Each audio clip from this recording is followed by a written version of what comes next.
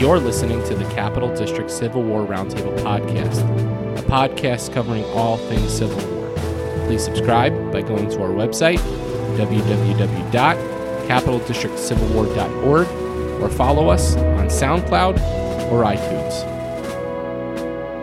We're here at the Civil War Institute Summer Conference in Gettysburg, Pennsylvania on the Gettysburg College campus, and my first guest is Dr. Rachel Sheldon, who is, I think you're still a professor at the University of Oklahoma, but soon relocating to Penn State. So Yes. Congratulations on that. Thank you. And we're going to talk about Rachel's book, Washington Brotherhood, Politics, Social Life, and the Coming of the Civil War, which is a fantastic book, not just because of the big points you make and the argument you make, and we'll get into that a little bit, but you sort of, if you don't know anything about 1850s Washington, D.C., this really gives you a good picture. So can you just, what did D.C. look like sort of physically? It's kind of a gross city. Yeah. And then get into a little bit, if you can, some of the, if you were a congressman, what did your life outside of, being in a session look like? So Washington is not what we think of today. It was a place that only had one paved street, Pennsylvania Avenue. It did not have a good sewage system. There were animals that roamed the streets. It was dirty. It was extremely violent. And there were lots of different pockets, different neighborhoods of various people who lived there. Folks in the Navy, very large African-American population.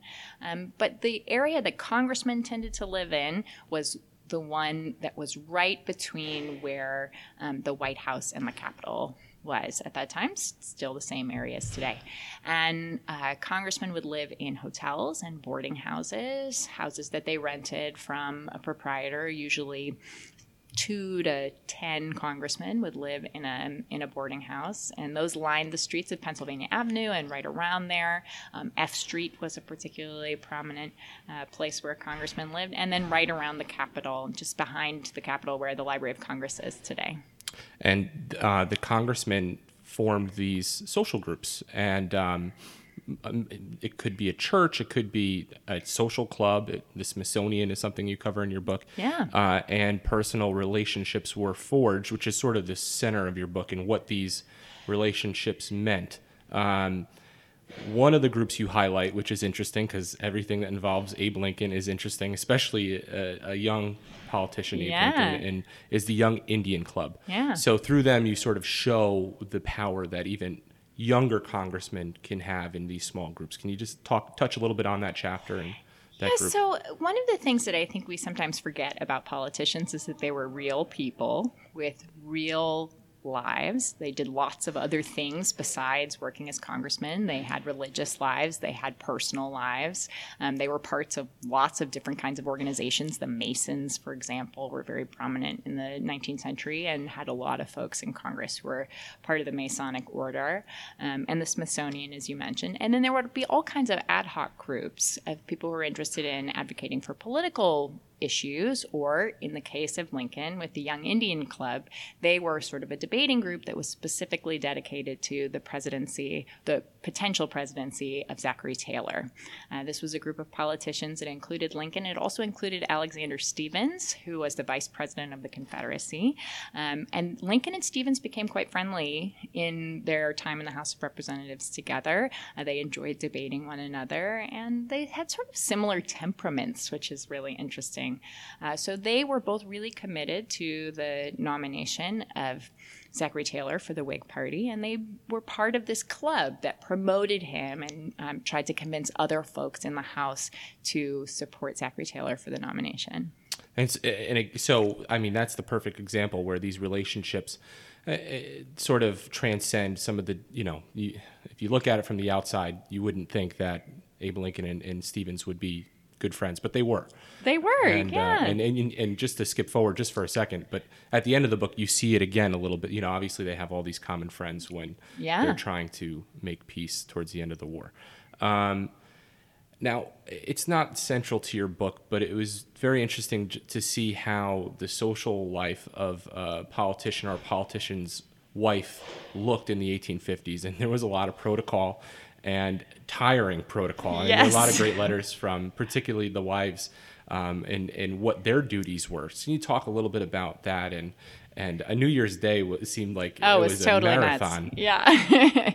Yeah. So women were actually really important to Washington, even though they weren't very much in Washington. So Washington tended to be much more of an old boys club. Fraternity is a word I use pretty often in the book to think about what it was like to live there. But there were some women, and they were super important. If your wife was there, she was required to call on anyone whose station was above your own. So if you were a member of the House of Representatives, your wife was required to call on every single senator's wife and every single cabinet member's wife and at the White House. And this was true especially on New Year's Day, where you had to spend the entire day going from house to house paying your respects.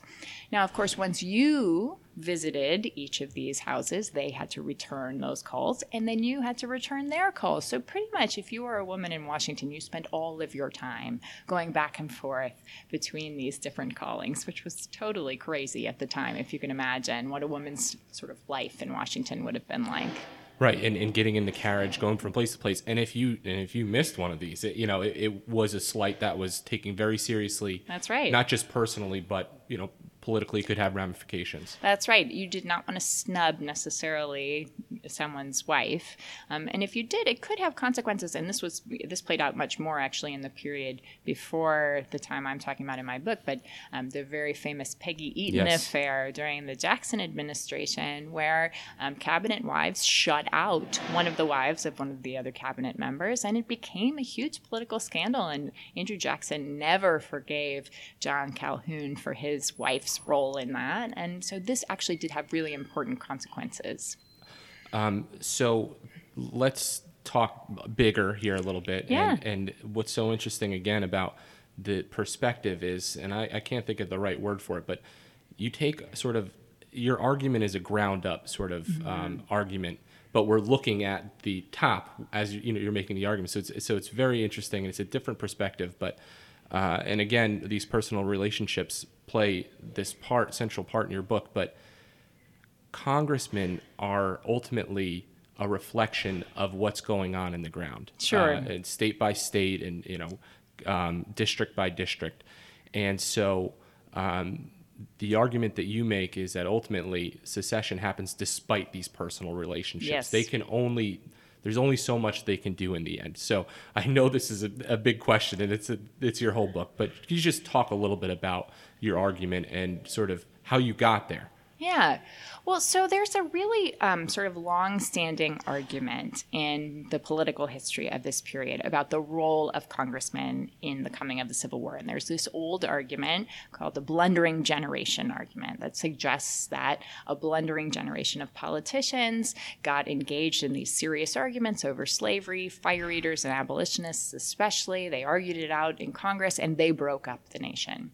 And my book really flips that on its head to say, well, yeah, they were arguing about it, and on the floors of Congress. Absolutely, they argued about it there. But that's not really what was going on behind the scenes. What was going on behind the scenes is that congressmen did not really have their finger on the pulse of what their constituents believed. They thought that they could create some sort of compromise even while their constituents were unhappy, and even as they're feeding their constituents these nasty barbs about slavery.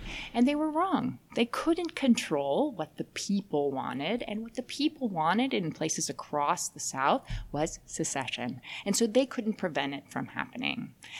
What's really important to understand about this is that there are sort of two Washingtons that are happening. There's the official Washington, the Washington that you get in the Annals of Congress, right, in the Congressional Globe, and then you get what's actually happening behind the scenes.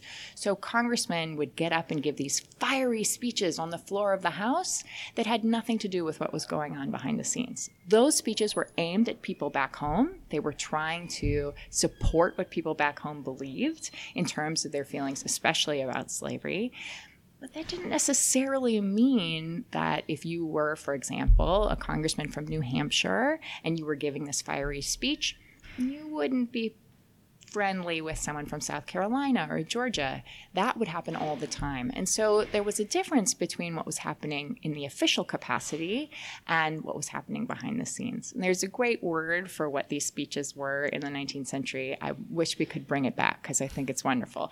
Bunkum speech making. We shortened it now to bunk. That's bunk. Right. But that's where it comes from. It comes from this idea that you are saying something not for the people around you, but specifically for your constituents back home. It's all part of this political theater that you keep talking That's about. Right. And one of the great examples that somebody you would think that would be hated, especially by Southerners, is William Seward. Oh, yeah. Who by every standard is a radical, abolitionist, friend of abolitionists, and he's actually quite liked.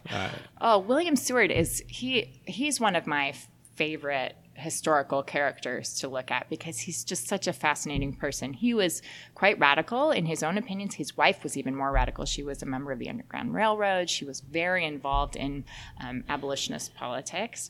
But Seward himself is friendly with all kinds of Southerners, and especially Jefferson Davis, who is one of his great pals during the late 1850s. And they spend lots of time together. Their wives are quite friendly. And there's a relationship that develops there that doesn't necessarily have to do with politics, although if there are any kinds of insults on the floor of the Senate against Seward, which happened quite frequently because he was sort of a rabble-rouser, often people would apologize to him later and say, well, I just have to do that. I have to do that for my constituents. Right. And there were cases where, it's so interesting that some of these speeches weren't even delivered and they were just given to newspaper men to print. And it really was enlightening to see that. The caning of Charles Sumner, I know people have looked at in the past as sort of this big moment. Not only is it just nuts to think about, especially in our day and age, that a senator was caned almost to death on the floor of the Senate, but it was sort of looked at as this was a turning point, and this sort of sectionalism was there, but this sort of broke it wide open. And you take a somewhat of a different look, and not that this was everyday life in Congress, but it was pretty damn close to it. Yeah. So a couple things to know about the caning of Charles Sumner. There is, again, the impact on the nation and the way that people were reading about it in newspapers and talking about it later, and then what was happening in Washington, D.C. So that's really important. A second thing that's really important is to recognize that we live in a much less violent time compared to what the 19th century was. It was incredibly violent. It was violent everywhere. And so violence was much more a part of the experience of living in the 19th century. So with that context in mind, in Washington, there were fights all the time on the House floor, on the Senate floor. There were fights on the streets of Washington. People threw bricks at one another. This was a much more common experience in Washington, and it was thought of very often as political theater. Now, that's not to say that Sumner was thrilled to be caned on the floor, but at the same time, it was something that was understood in the context of these extremely violent experiences. And a lot of folks from the North and South continued to have those relationships going forward, even though they had been friendly with Seward or they had been friendly with Brooks.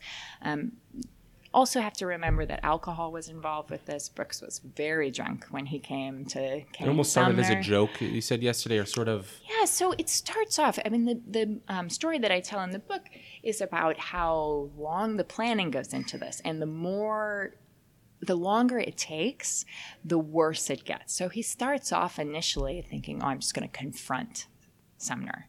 And then he's not able to see Sumner. Sumner sort of escapes from the Senate before he's able to get him. And then the next day, he tries to wait for Sumner at the top of the Capitol steps. Sumner comes by carriage and does not show up. And so the night before he canes Sumner, he stays up all night drinking with a couple of his friends who are needling him about how terrible it is, what Sumner has said. So by the time he actually faces Sumner, it's built up way more than it had been initially. And it could have been a very different experience. If he had met Sumner that first day, maybe we would just be talking about shoving or some other kind of smaller incident. Not that it would have been meaningless, but it would not have taken on that kind of symbolism that it did. Right. Another character, and you've already mentioned him, but another character you spend some time in it towards the end of your book, and it's a fascinating few-day period for Jefferson Davis. Yeah. And what that tells us about, your argument, and can you just what was Jeff? How was he feeling when he was leaving Washington D.C. in January? So there's a real love of this community. You know, there's complaining, but there's a love. This is why I call it a fraternity. It really is sort of like that experience of being part of a group of people where you don't love everyone, but you have a solidarity about you. And Davis was totally mystified by the experience of needing to leave the Senate. And he was really compelled by his constituents. Now, that's not to say he was anti-slavery or anything of that sort. He absolutely supported white supremacy, and he became the most fervent supporter, obviously, of the Confederacy. But he was very sad to leave Washington, and especially his position in the Senate. This was his life's work. He had been a politician for many, many years. He'd also been in the military, but he really believed in the power of this community. And in many ways, his sadness about this is reflecting the failure of the political system to contain what had happened. And this is a really good indication of how hard it was for congressmen to understand the speed at which secession was taking hold as something that white Southerners really wanted. And then it makes you look back at the whole 1850s and maybe through a completely different lens that, you know, these personal relationships, as imperfect as all these compromises were, sort of forged, you know, these compromises that staved off Civil War until 1861. Yeah, so, I mean, this is all really tricky. Sometimes people read my book and they'll say, well, you know, I really wish we could go back to this time where congressmen got along so well. And I say to them, well, yeah, but they prevented a civil war from happening that ultimately freed 4 million people from bondage. So let's not get too excited about that possibility. The compromises that they made almost always made slavery stronger. And if we think about it from that perspective and the perspective of these congressmen were not really in touch with their constituents in the way that we might like them to be, and often there were people who had access to them that other constituents didn't, right? There was a smaller form of lobbying, but there was lobbying in this period. There was that kind of influence. And so I don't think there's a moral of the story. I think there are a lot of ways in which it's unfortunate that congressmen can't get along, but there are also a lot of ways in which, you know, it is good to represent the feelings of your constituents and to care about that. Right. So, I mean, so that paints a very complicated picture, and you know, personal relationships are great in getting things done, like you said, but obviously not great in sustaining the terrible institution of slavery, which they did, and for very long. So with that, I want to thank you so much, Rachel Sheldon, who wrote this great book, Washington Brotherhood, the politics, social life, and the coming of the Civil War. It's been a very busy week, and so I thank you so much for your time. Please check out our book, and thank you so much. Thank you. We're back at the Civil War Institute Summer Conference, and my next guest is Amy Murrell Taylor, who is a professor at the University of Kentucky and the author of a brand new book called Embattled Freedom, Journeys Through the Civil War Refugee Camps. Amy, thank you so much for joining me. Oh my gosh, thank you for having me. So this is a great book, and I think, well, there's a lot that we can talk about here, but your title is very telling, and maybe it's naive on my part, but refugee was never a term that sort of entered into my thinking when thinking about emancipation and slaves becoming free. But it really, this is a massive dislocation. You say that several times in your book, and you said it in your presentation. So can you first talk about where, I know that social history is sort of at the center of what you do. Was it these stories that you found first, or was it sort of this idea that you had first? How did this sort of book and this idea come together? Okay. Well, I think it was kind of in my head for years before I started working on it. And what happened was I wrote another book called The Divided Family in Civil War America, which is a completely different subject. But as you say, I'm a social historian. I really try to get into the stories of ordinary common people and how they just experienced this war. And what happened was I would just come across references to formerly enslaved people who were fleeing to Union Army camps and living there for as long as 4 years of the war. And I just kept making note of this, thinking, that doesn't square with how I understood emancipation and how it played out. What is going on? What were they doing? How were they living this way? And so I just kind of kept it in my head and was not finding enough written out there to explain it to me, And I think one of the gnawing questions for me was, how do you go from slavery to living inside an army encampment in the middle of a war zone in the hope of freedom? I mean, how do you do something so risky right in the course of seeking freedom? So it stuck with me for a while, but it was about 10 years ago. This was about a 10-year book when I actually really got started. So I was probably just starting to work on it when I first met you at the University of Albany. Yes. And you were writing it in the midst of very sadly leaving us at the University of Albany to go to Kentucky, as you mentioned in your book. So it must have been a labor of love that took a lot of time and energy. It has been. Yeah. Yes. So you talk a lot about space, physical space, whether it's a trunk that an enslaved couple owns where they keep just about everything they have, a hastily constructed shelter on the outskirts of a Union camp. Why is space so important for a historian? Why space maybe has something to do with like fighting over space? Why is space important? Well, I mean, the war was one big conflict and contestation about space, but that wasn't quite my entry point. What I was trying to do with the book, what really struck me early on, kind of, I guess, getting back to what I was saying, like, how does somebody live like this for 4 years, live as a refugee? I mean, it's a question of our times, too. How do people survive this? And I was really curious about the question of survival. How do men, women, and children survive this existence? And that required thinking about just the most basic elements of life, food, clothing, and then I got on to shelter. And I started studying what they were living in. Often started as cast-off tents, and then these hastily built shacks and so forth. And I found that by looking at these houses, there was actually a great deal of meaning surrounding them. And that's kind of what got me thinking about space. So in some places where they were distant from active combat, they had a little more stability. You start to see more deliberate planning going on to organize these camps and like where should the houses be in relation to white soldiers, or what size should each house be, and so forth.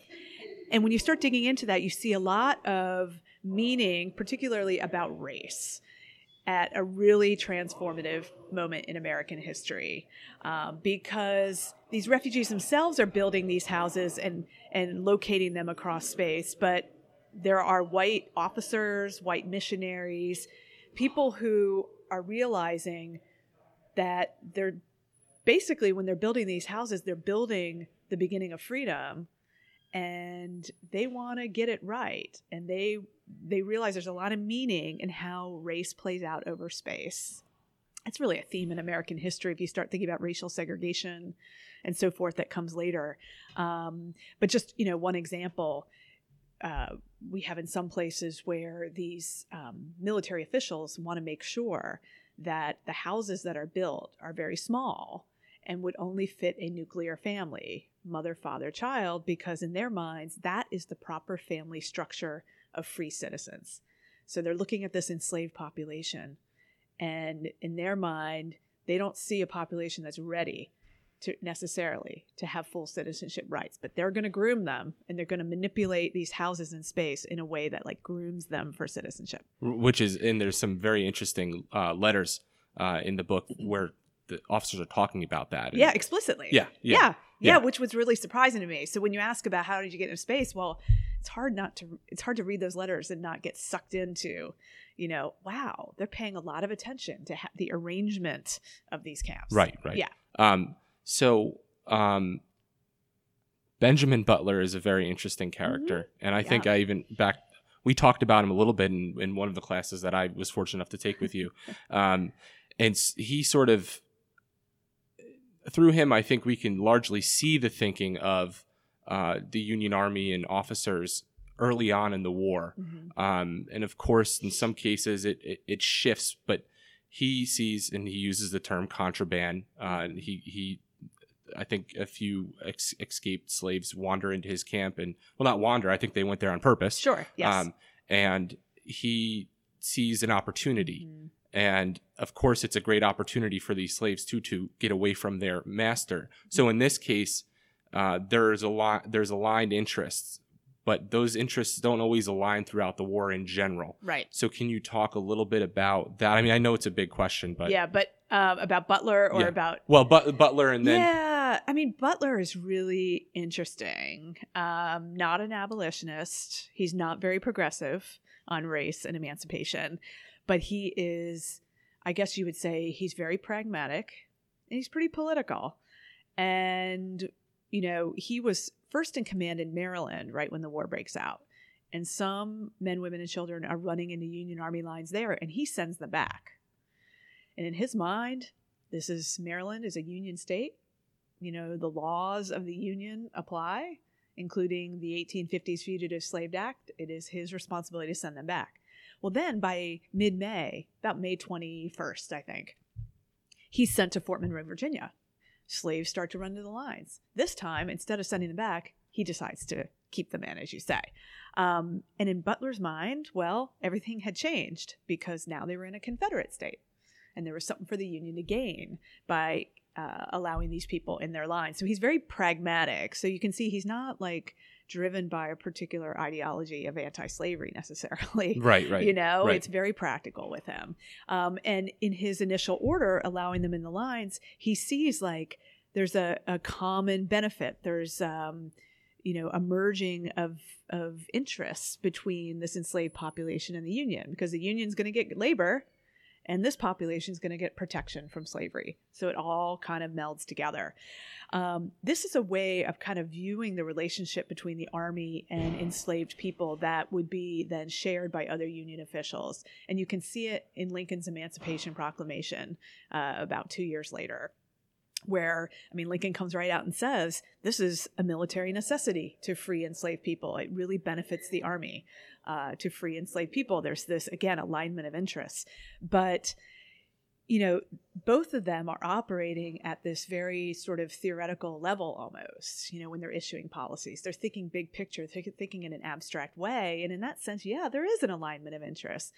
But what I write about in the book is the way in which on the ground in everyday life, there are many, many conflicts between the Army and enslaved people.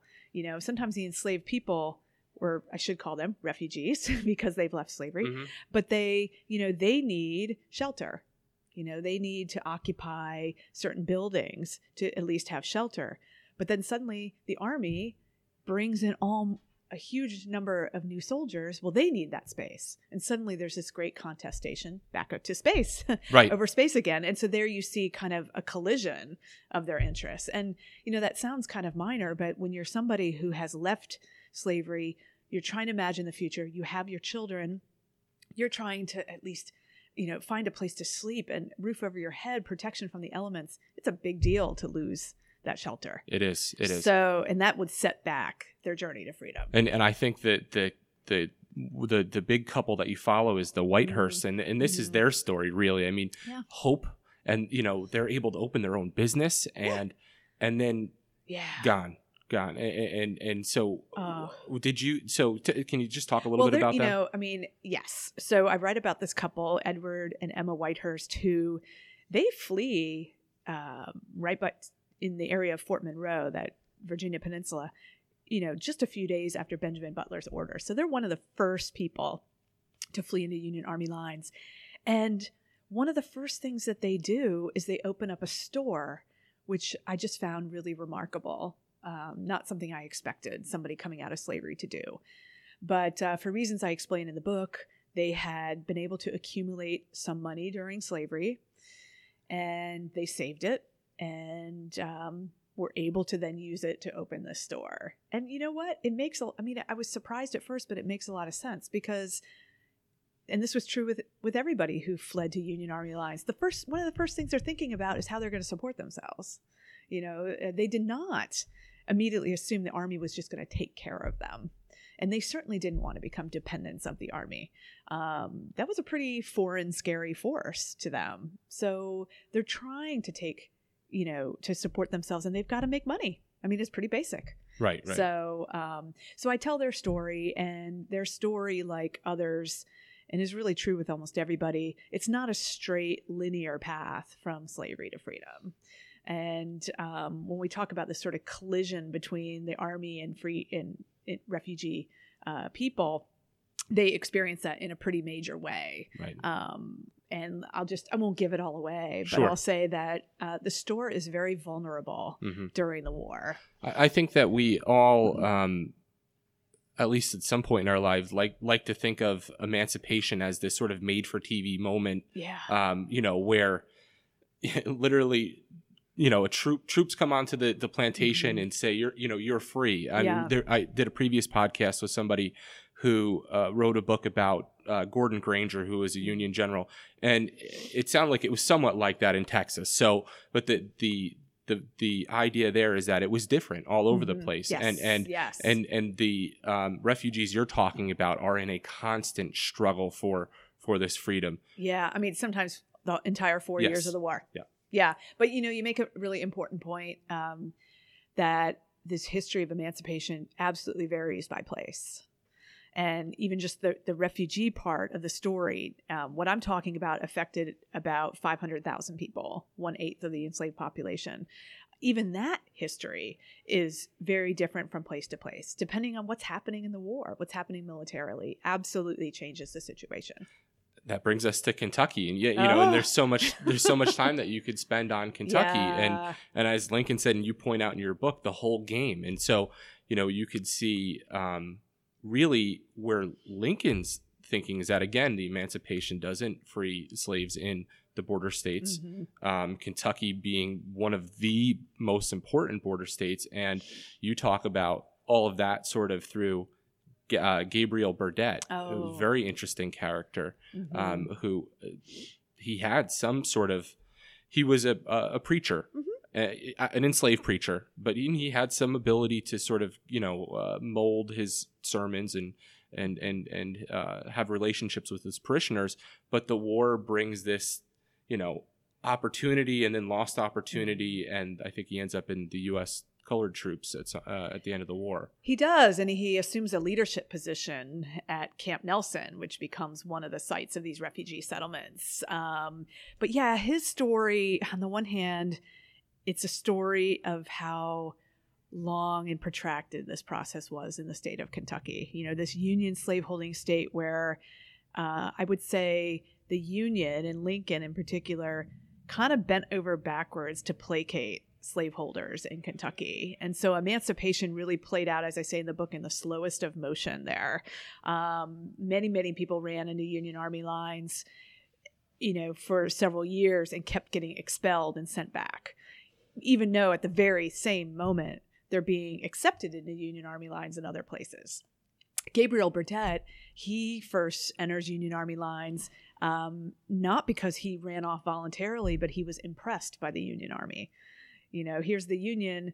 On the one hand, they're expelling people, won't let them come in voluntarily, but they're willing to take enslaved men from central Kentucky and pay their owners for their labor. And that's how Gabriel Burdett first got into Union Army lines. Eventually, he did enlist, as you say, and became a free person. But his story also gets us into religion and the way in which religious faith becomes so important. Not to everybody, but to quite a few who are experiencing all the setbacks we started to talk about, illness and disease and fighting and combat, everything that is sort of getting in the way. And yet they still keep coming into Union Army lines. Like there's a degree of hope there. And religious faith really plays a role. Especially what's interesting to hear some of these ministers like Burdett talk about is the biblical story of Exodus and the way in which they start comparing what they're experiencing to the exodus of the Israelites from Egypt, who experienced this long, protracted period of suffering before they reached the Promised Land. And that's how some of them view their time in the refugee camps, that maybe they're suffering, but the Promised Land is coming. Right. And to sort of understand how they could do that, you have to really sort of get into their religious mindset. Right. Yeah. You talk a little bit about your sources and the bureaucracy of the Union Army, which is it's huge. Sure. Yeah. And I imagine that it was a treasure trove of stuff for you to go through, and that there's probably still a lot more stuff out there. So what else are we potentially going to get from? I mean, those sources have been out there. I know people have gone through them before, but not with this sort of aim to talk about this wartime chaos. Yeah. Not of the soldiers, but of the enslaved people seeking freedom. So, I did look at a wide range of sources, missionary records, newspapers, and so forth, but the military records were really so crucial. And as you say, they're huge. Yes, it was a huge bureaucracy. And I mean, I can't even tell you how many records there are at the National Archives. I mean, just the records of the Army Continental Commands alone, thousands and thousands of boxes. It's actually amazing to me what record keepers local Army clerks were in a time of war. I mean, they, duplicates of orders and lists of who were receiving rations and lists of who were laboring for the Army. It is a treasure trove, but it's also just a mountain. This is the collection that, if anybody's familiar with the official records of the War of the Rebellion, so that over 100-volume published series that was done at the turn of the century, that source was extracted from what's at the National Archives, but it's a very small percent of what's actually at the archives. So that just gives an idea of how much is there. What else will we find? I mean, I think there's a lot of more in-depth work that could be done simply on African-American military labor for the Army and all the different kinds of work, and when they were paid, when they weren't paid, that was a problem. I mean, you get into it a little bit. I do. They weren't paid a lot, Yeah. Sometimes or they not were at promised all. a decent amount and not actually paid. Mm-hmm. So I think there's a lot to do about the labor that African-American people provided to the Union Army. I think it's far more significant than we've given it credit for to the Army's success. So that's one area. And I think I get into some of the material culture of the Army and camp life, houses, as we talked about, uniforms, food you could think of as material culture. I think there's still a lot more to do about that. A lot of these records, they seem really dry. I mean, a list of people who receive rations, at first you open it and you're like, oh, it's a list of names and a bunch of like hash marks and columns, and it doesn't really jump out at you as telling a story. But when you really start to look at more of it and start thinking about it, there really is a story there. And so I'd like to see more work done there too. I'm particularly fascinated, I think I have been for a while, with the border states and Missouri and Kentucky. And I know we're going backwards, but John C. Fremont in 1861 and what he does in Missouri. And that, looking into that, I think gives you real clear understanding of what the war was about initially and sort of how people shift and things shift. And I think you bring a lot to the surface in terms of why it made sense for Butler to take on some escaped enslaved people, and then how it sort of grew a little bit and there was sort of a, up and down kind of thing. Yeah, and then Fremont tries to do it and even free them, and Lincoln says, no way. No way. In a Union state. What are you doing? So, I mean, I think that takes us to the first couple years of the war are far more interesting when it comes to emancipation than we have given it credit for, because I think we oftentimes jump to the proclamation or jump to the post-proclamation period, so 1863. But in fact, there's so much going on in those first 2 years as the Union's trying to figure out how it's going to approach this issue. And so I guess getting back to more work, I'd love to see more done on that as well. But, well, even county by county, because, you go into Virginia now, and in, a county over, the emancipation might apply, and then it might not. And then in other places, no. Right. And then, as you said, the Union Army is trying to figure out who it actually applies to, and they're nobody just has ID card. confused. Yeah. So now, how is Kentucky? I know this is going to maybe be the toughest question of the whole interview, but you were a huge part of the especially for my experience of the UAlbany History Department, and your loss was felt deeply. Oh, and you're sweet. So I hope Kentucky is a great university, and I know you've won a teaching award there, which I could speak personally to is well deserved. Thank you. One of the best teachers that I've ever had, and if I've ever even made the smallest contribution to this kind of work, it's because I had you as a professor. Oh, thank you. Can you just talk a little bit about what's going on at the University of Kentucky and sort of the program there? Yeah, well, let me dry my tears first. Just kidding. No, that was very sweet. So Kentucky, first of all, I miss Albany and all my friends there. It was a great place to teach. When I moved to Kentucky, though, I did move closer to this history. And I actually moved down the road about 30 minutes from Camp Nelson, Kentucky, which is one of the camps that I write about. So the move did enable me to do a little bit more research on the ground. And I now actually, hang out at Camp Nelson and, You're a regular. I'm kind of a regular out there. I've had, supervised interns working out there and that sort of thing. So I'm able to do a little bit more field work, you might say, right, with students in particular, which is really meaningful to me. I also have taken students out to an antebellum plantation, and we did a project where we were helping them research the lives of enslaved people there because they didn't really know very much. And we created a whole new exhibit for this house that has now changed their slavery interpretation. So there's the kind of ability to not just do research, but to maybe even have some impact on the public history right. There, which, has been valuable and meaningful. Right. Yeah. Wow.